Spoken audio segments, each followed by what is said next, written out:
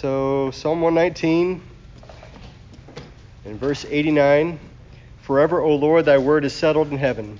Thy faithfulness is unto all generations. Thou hast established the earth, and it abideth. They continue this day according to thine ordinances, for all are thy servants. Unless thy law had been my delights, I should then have perished in mine affliction. I will never forget thy precepts, for with them thou hast quickened me. I am thine, save me, for I have sought thy precepts. The wicked have waited for me to destroy me, but I will consider thy testimonies. I have seen an end of all perfection, but thy commandment is exceeding broad.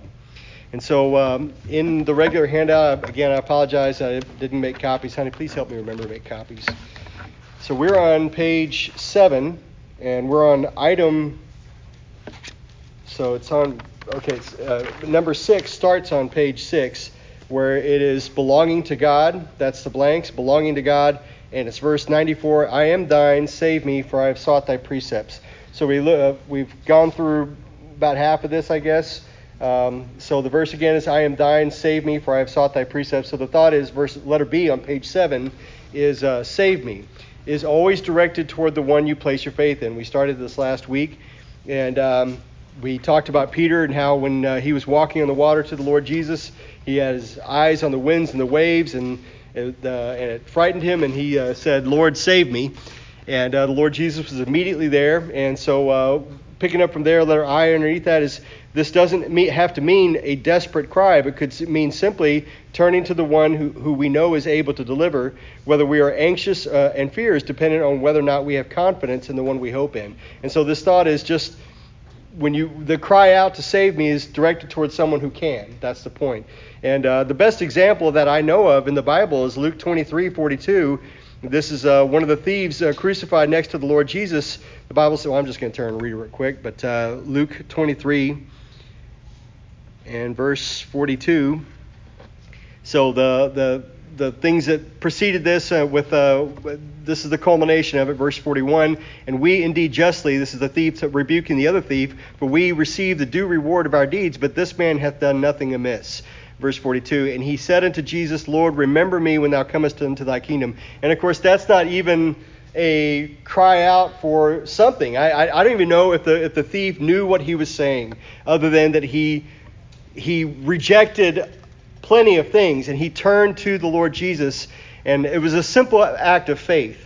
And so he turned, he said, Lord, remember me when thou comest into thy kingdom. And of course, we wouldn't ever recommend those words as a way of someone turning to God.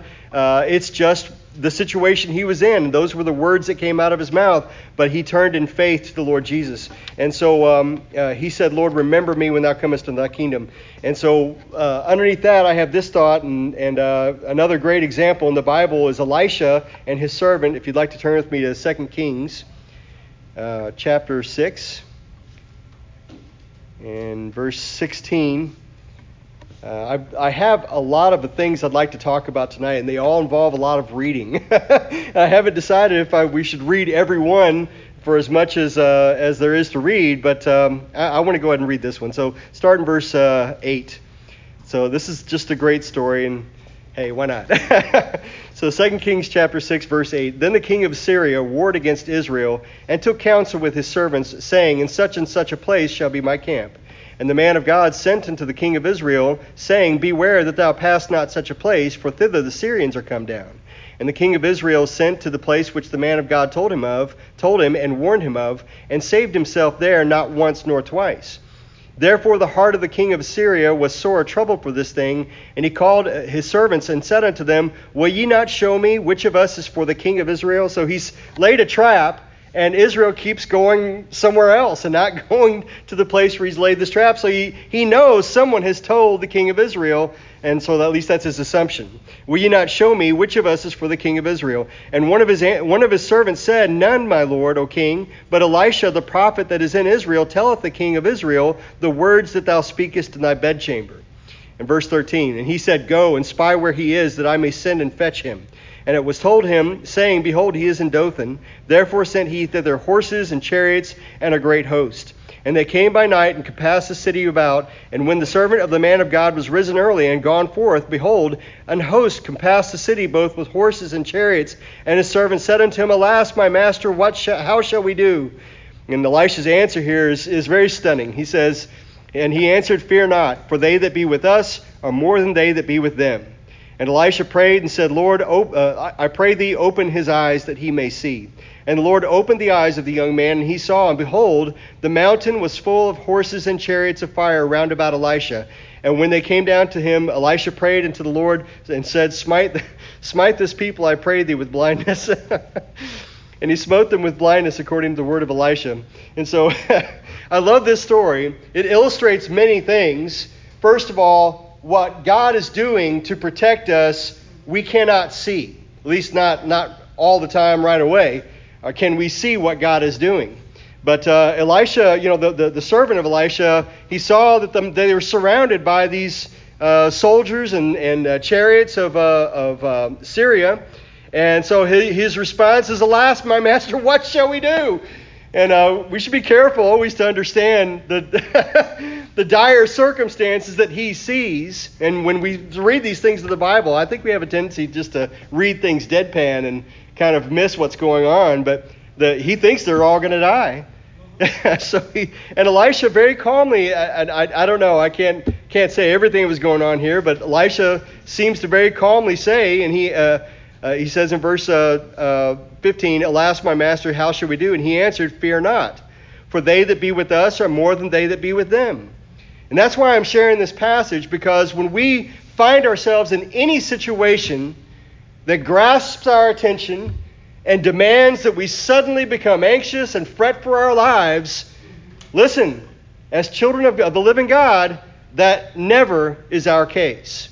Now, we may be in, that's not to say we shouldn't cry unto God and we shouldn't, sincerely seek God's face. But listen, as long as God is our God, we are never in a dire situation that's desperate and out of control. That's never the case.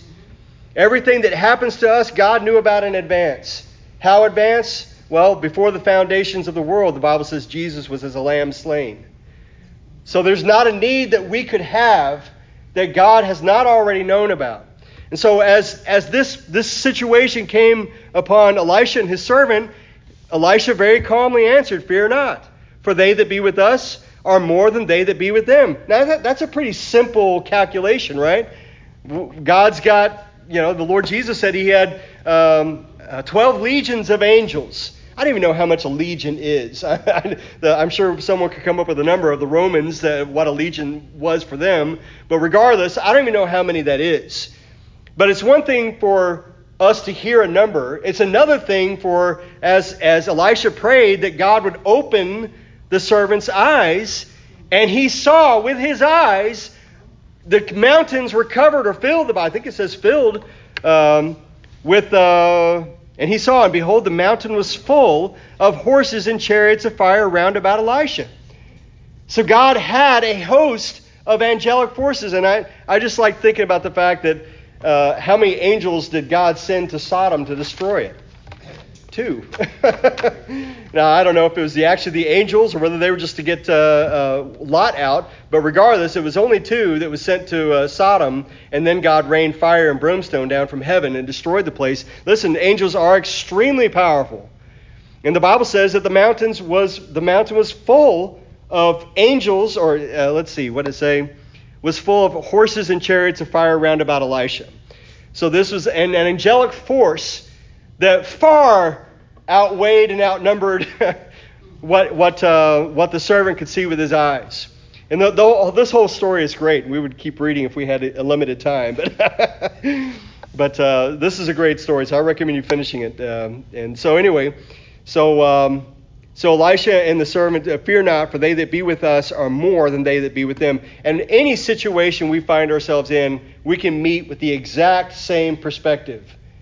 God and whatever he sends to help us is always more than enough. Always. And of course, you see, these things are not written just as a simple record. They're not simply written as historical information. This is meant specifically to bolster our faith. The Bible says these things are written as ensamples unto us. These things are meant to embolden us, no matter where we are. And that's where being knowledgeable of the Word of God is a help to us. Christians who do not read the Bible, or do not study the Bible, they're at a distinct disadvantage.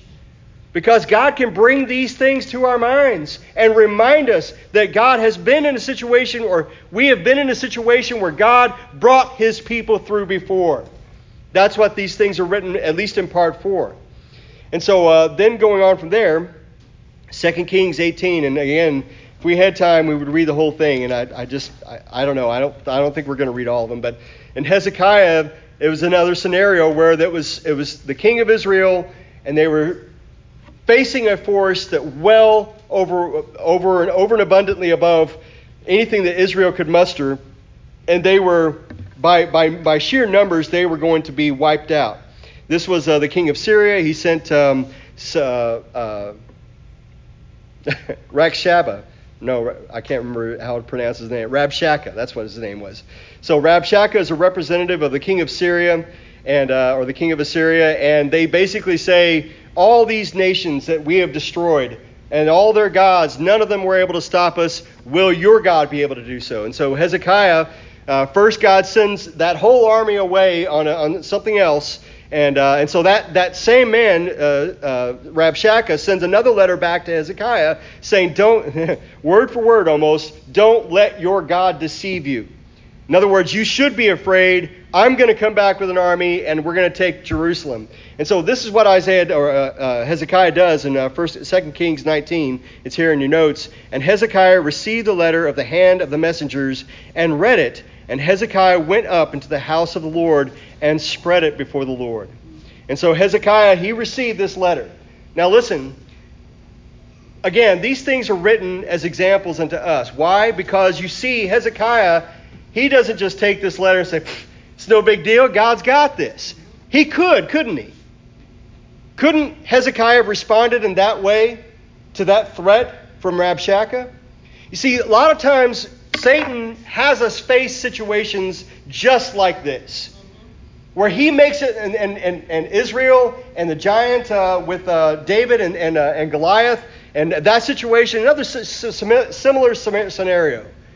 You look at them versus us, and we are small. We're just nothing compared to them. The Israelites, when they came up to the land of Canaan, they said, we were as grasshoppers in their eyes and in ours. You look at the situation, and it doesn't stack up. We don't have a chance.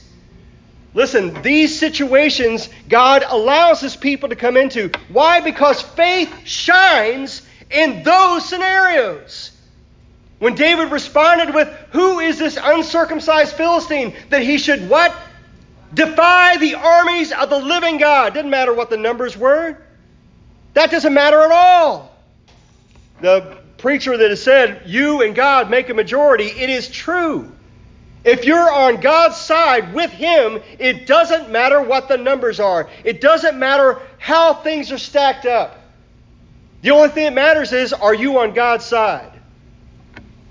And so it's important for us to read these things and to take stock of who God is. And it doesn't matter what Satan has lined up against us. It doesn't matter what the world has lined up against us. If we are on God's side, we're on the winning side. And it's important for us to remind ourselves of that. I thank God for, I think it's Psalm 103. It says, bless the Lord, O my soul. I'm going to turn there and read it. Because it's just the kind of thing that we have to remind ourselves of regularly. Psalm 103, bless the Lord, O my soul, and all that is within me, bless his holy name. Bless the Lord, O my soul, and forget not all his benefits, who forgiveth all thine iniquities, and who healeth all thy diseases, who redeemeth thy life from destruction, who crowneth thee with loving kindness and tender mercies, who satisfieth thy mouth with good things, so that thy youth is renewed like the eagles. And listen, we just have to do the exact same thing. Say to ourselves, bless the Lord, O my soul. And what does he say? But forget not all his benefits. And listen, folks, we're apt to do that. We're apt to forget. It never ceases to amaze me how sometimes fears, anxiousness, anxiety comes to me, and it wipes out all my memories, it feels like, of everything God has done in the past. Listen, God is faithful. That's what Psalm 119, a great deal of is about, is Forever, O Lord, thy word is settled in heaven. Thy faithfulness is unto all generations. Thou hast established the earth, and it abideth. God is faithful continually. Listen, he's been faithful in my life. But it doesn't seem to matter when a new thing to be afraid of comes along. A new reason to question, a new reason to be filled with anxiousness and fear. Listen, all those things have to be met every single time with faith. Not just with exact data or something like that, but faith. And listen, God is faithful. And God, all the things that he does in our life, in a sense, it adds accountability. So that when you face the next thing, God expects you to remember what he's done for you in the past. When the Israelites came up to the land of Canaan, listen, they weren't coming there as raw newbies to the land of Canaan. God had rescued them out of the land of Egypt, a complete impossibility. He judged them for 10 plagues over their gods. He brought them through a miracle beyond any of our understanding through the Red Sea. He brought them through the land of the wilderness. He unfailingly and flawlessly brought them safely to the land of Canaan. They had enough information to go into the land of Canaan with faith and confidence in God. What did they do? Well, they sent 12 spies, and 10 of them came back and said, the land is a good land, but it eats up the inhabitants of the people that go in. And the people of the land, they're giants, and we're like grasshoppers in their eyes and in ours. Listen, that's why God was harsh with them. He had shown them enough reason to have confidence in God up until that point. And the same thing is going to be true in mine and your life. He expects us to have faith when the fears and the doubts or the scenarios come knocking on our door. He expects us to respond in faith and trust in the Lord. Lean not unto thine own understanding. In all thy ways acknowledge him, and he shall direct thy paths. And listen, you can go to God and you can say, look, Lord, I am afraid. It's not wrong to say that. I feel feelings of fear. And you go to God and you do what Hezekiah did. The Bible says he took the letter that he had received from Sennacherib and he didn't laugh it off. The Bible says he went to the house of God.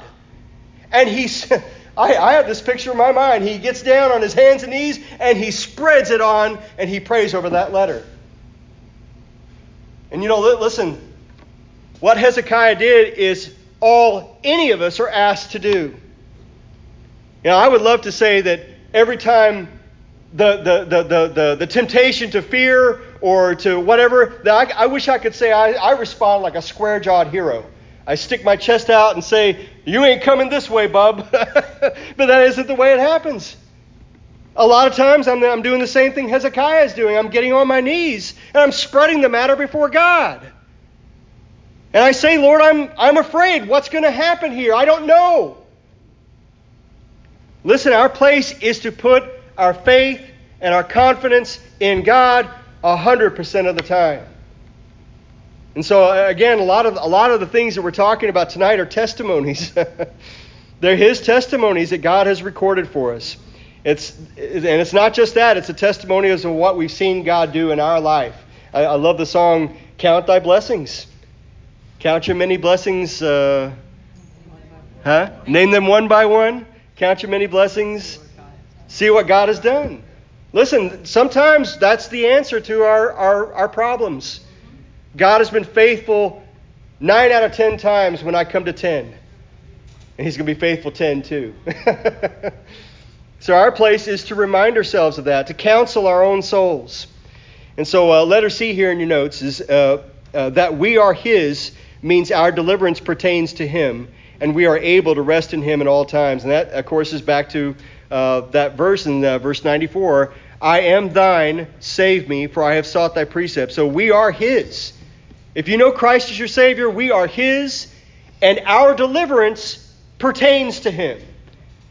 Listen, folks, that is paramount for Christians to understand. My salvation, as in saving my soul, that was God's work. But every day, all of my needs, all of my deliverances, they pertain to God. They are God's to give. or God's to deny if I'm not walking with God. So I am His. And so He may need to correct me. So He may have me in a situation where I'm in trouble. God has corrected me like that in the past. I won't ask for a show of hands, but you can whisper amen. I might hear it. Listen, God has corrected me plenty of times. Melissa and I were both talking about how we remember being corrected about a certain thing. I'm not telling you. Forget it. It's none of your business. So anyway, we are His. That we are His means our deliverance pertains to Him, and we are able to rest in Him at all times. And turn with me to 2 Chronicles. This is, I almost wish we could read all of these because it's just so wonderful. 2 Chronicles chapter 14, verse 9. 2 Chronicles 14, verse 9. This is King Asa. And so it says, and there came out against them Zerah the Ethiopian with an host of 1,000,000. That's 1,000,000. 1,300 chariots, and chariots were the weapon of war of that age. And so 1,300 chariots, and came to Marashah. Then Asa went out against him, and they set the battle in array in the valley of Zephathah. I don't know. And Marashah. And Asa cried unto the Lord his God, and said, Lord, it is nothing with thee to help, whether with many or with them that have no power. Help us, O Lord our God, for we rest on thee. And in thy name we go against this multitude. Now look at this. This verse is amazing. O Lord, thou art our God. Let not men prevail against thee. You know what Asa was saying? Lord, you're our God. So if they beat us, they're beating you. I don't know. Maybe that's a paraphrase of going too far. But anyway, he said, Lord, thou art our God. Let not men prevail against thee. And look at verse 12. So the Lord smote the Ethiopians before Asa. And listen, folks, you can't lose sight of the fact that this was not just a 2-to-1, a 3-to-1. This was a massive, massive army against a severely smaller Israeli army. And so it says, the Lord smote the Ethiopians before Asa and before Judah, and the Ethiopians fled. And Asa and the people that were with him pursued them unto Gerar, and the Ethiopians were overthrown, that they could not recover themselves, for they were destroyed before the Lord and before his host, and they carried away very much spoil.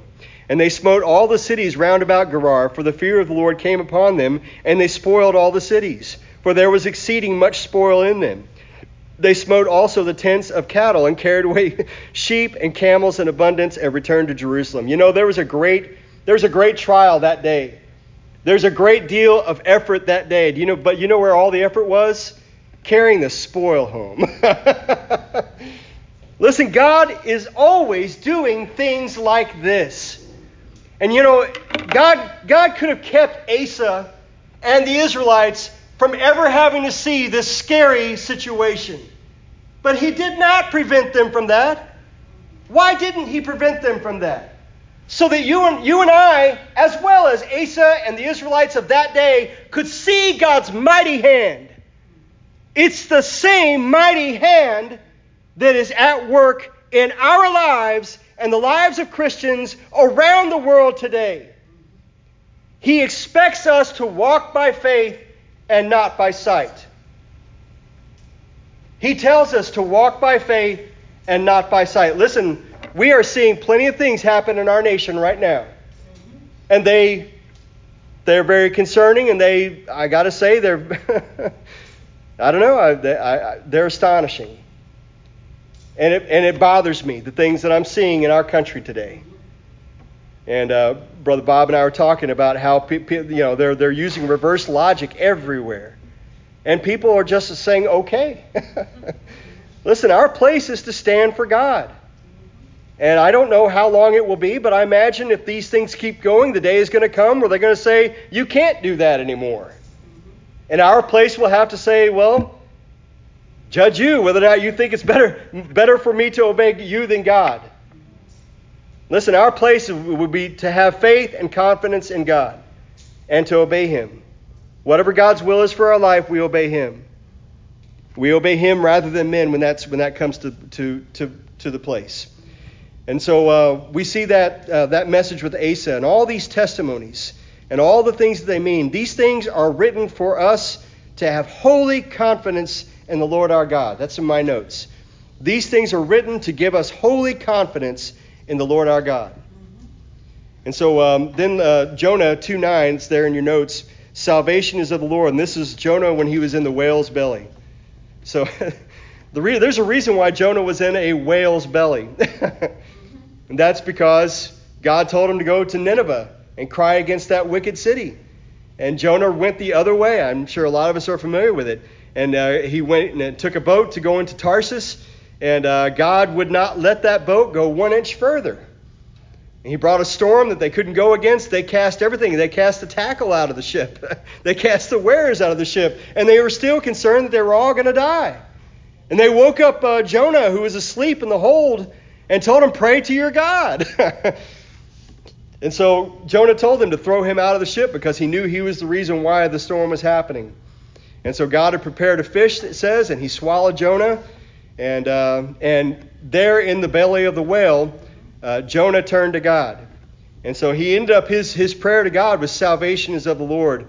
And I said all that just to say this, that this was a bed of Jonah's own making. The fact that he was there. Now I said all that to say this, that yet the Lord was still where Jonah's hope was.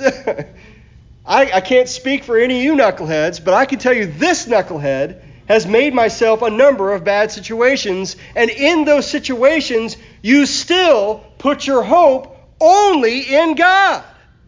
And not in ourselves, not in any man's counsel. We put it in God alone. And God is our hope. And so what's the next thing that happens? But God spoke to the whale and he spat him up on the shore. Vomited him up on the shore. I love that.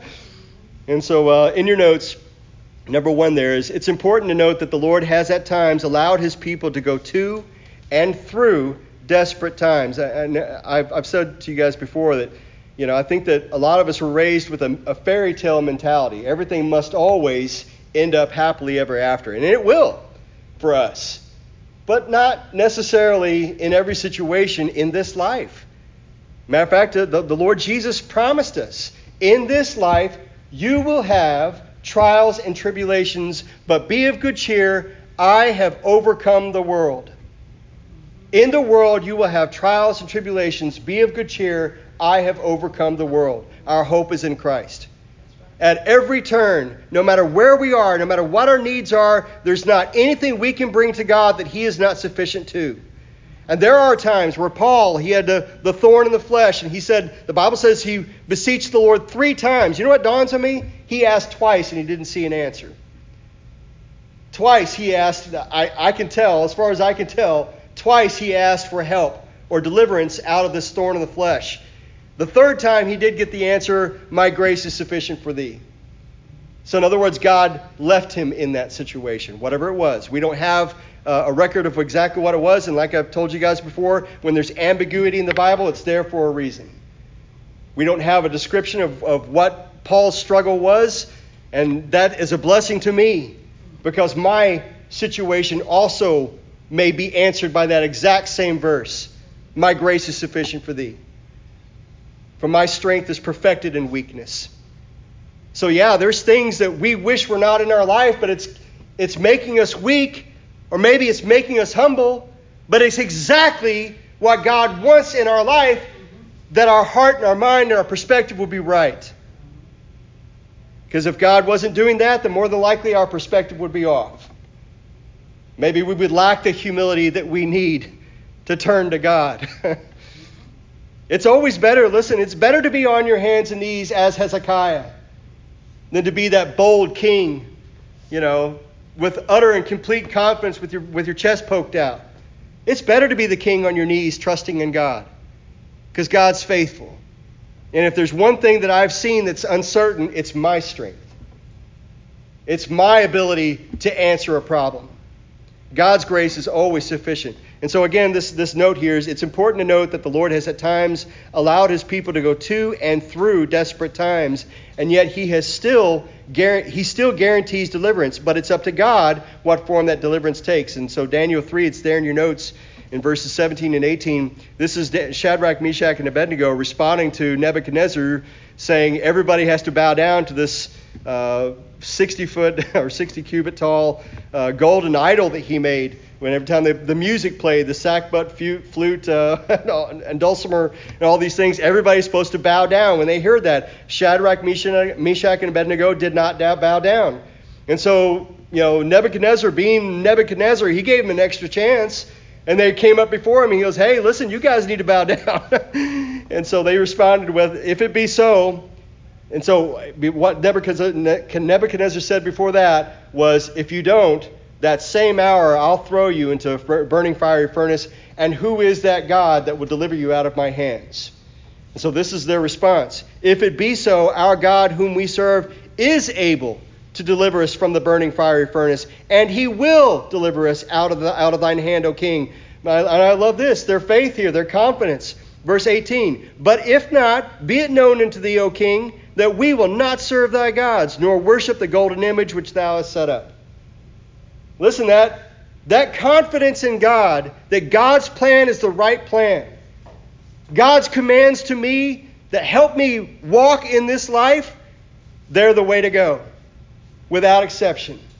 God's commandments to do this and to not do that, they're not just rules put in my life for no reason. They're keeping me on track. And they're the way in which I will make it through this life, bringing glory to God and staying safe. It's better to be Stephen, facing death at the hands of people who hate God and hate you. It's better to be Stephen than it would be to be relatively safe out there apart from God's will. In the flesh, we tend to run away from the persecution or run away from these things. But listen, we don't have to do that. We can have faith and confidence in God. And all these things are records of God's faithfulness to man. To every man, every woman who's ever put their trust in God. And we have seen the result of those things.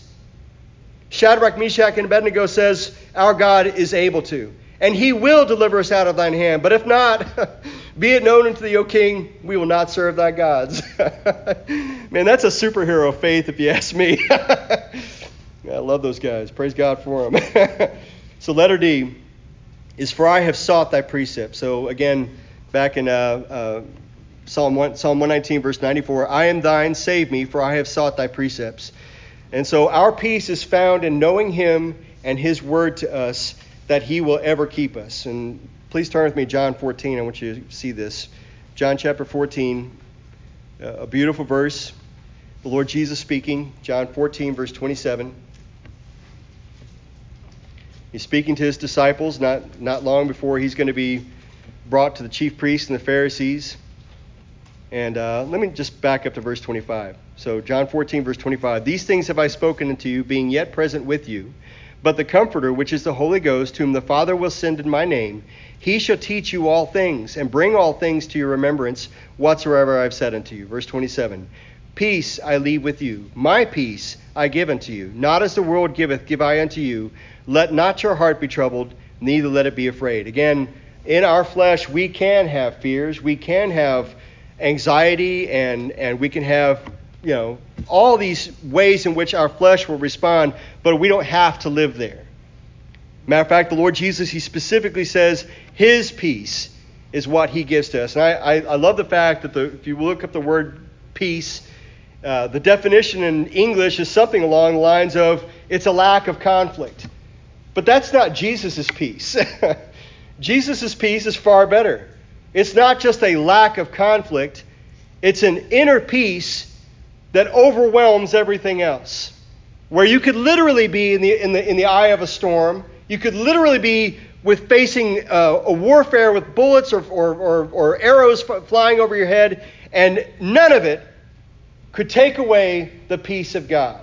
Now, clearly, not every Christian has the peace of God all the time.